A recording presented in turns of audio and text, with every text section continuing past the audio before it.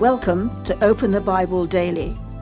Today, Pastor Colin's reflection is, Are you drifting from the church? Luke chapter 5 verses 1 to 2 reads, On one occasion, while the crowd was pressing in on him to hear the word of God, he was standing by the lake of Gennesaret, and he saw two boats by the lake. But the fishermen had gone out of them and were washing their nets. Picture the scene. Jesus stood on the shore with his back to the water. A crowd had gathered and was anxious to hear what he had to say. Many were pressing in, eager to hear the word of God. Then Jesus noticed a couple of boats near the lake. Peter was there with his business partners, James and John. They were not in the crowd, pressing in to hear the word of God. They were off to the side, washing their nets. Jesus was speaking the word, but these men appear preoccupied with something else.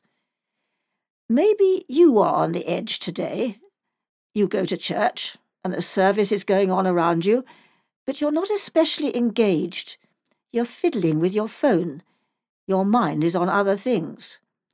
You see a pastor in front speaking from the Bible, and while other people seem eager to hear what he has to say, you are on the edge, not expecting anything significant to happen to you.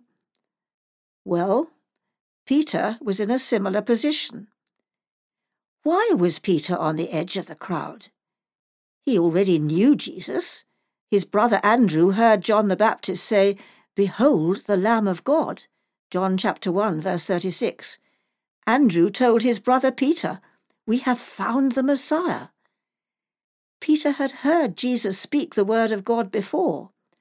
There had been a time when Peter listened intently, but somehow the word of God had become dull to him. What was compelling to others was no longer compelling to him. Can you identify with a person who is on the fringe of the church? Has the word of God become dull to you?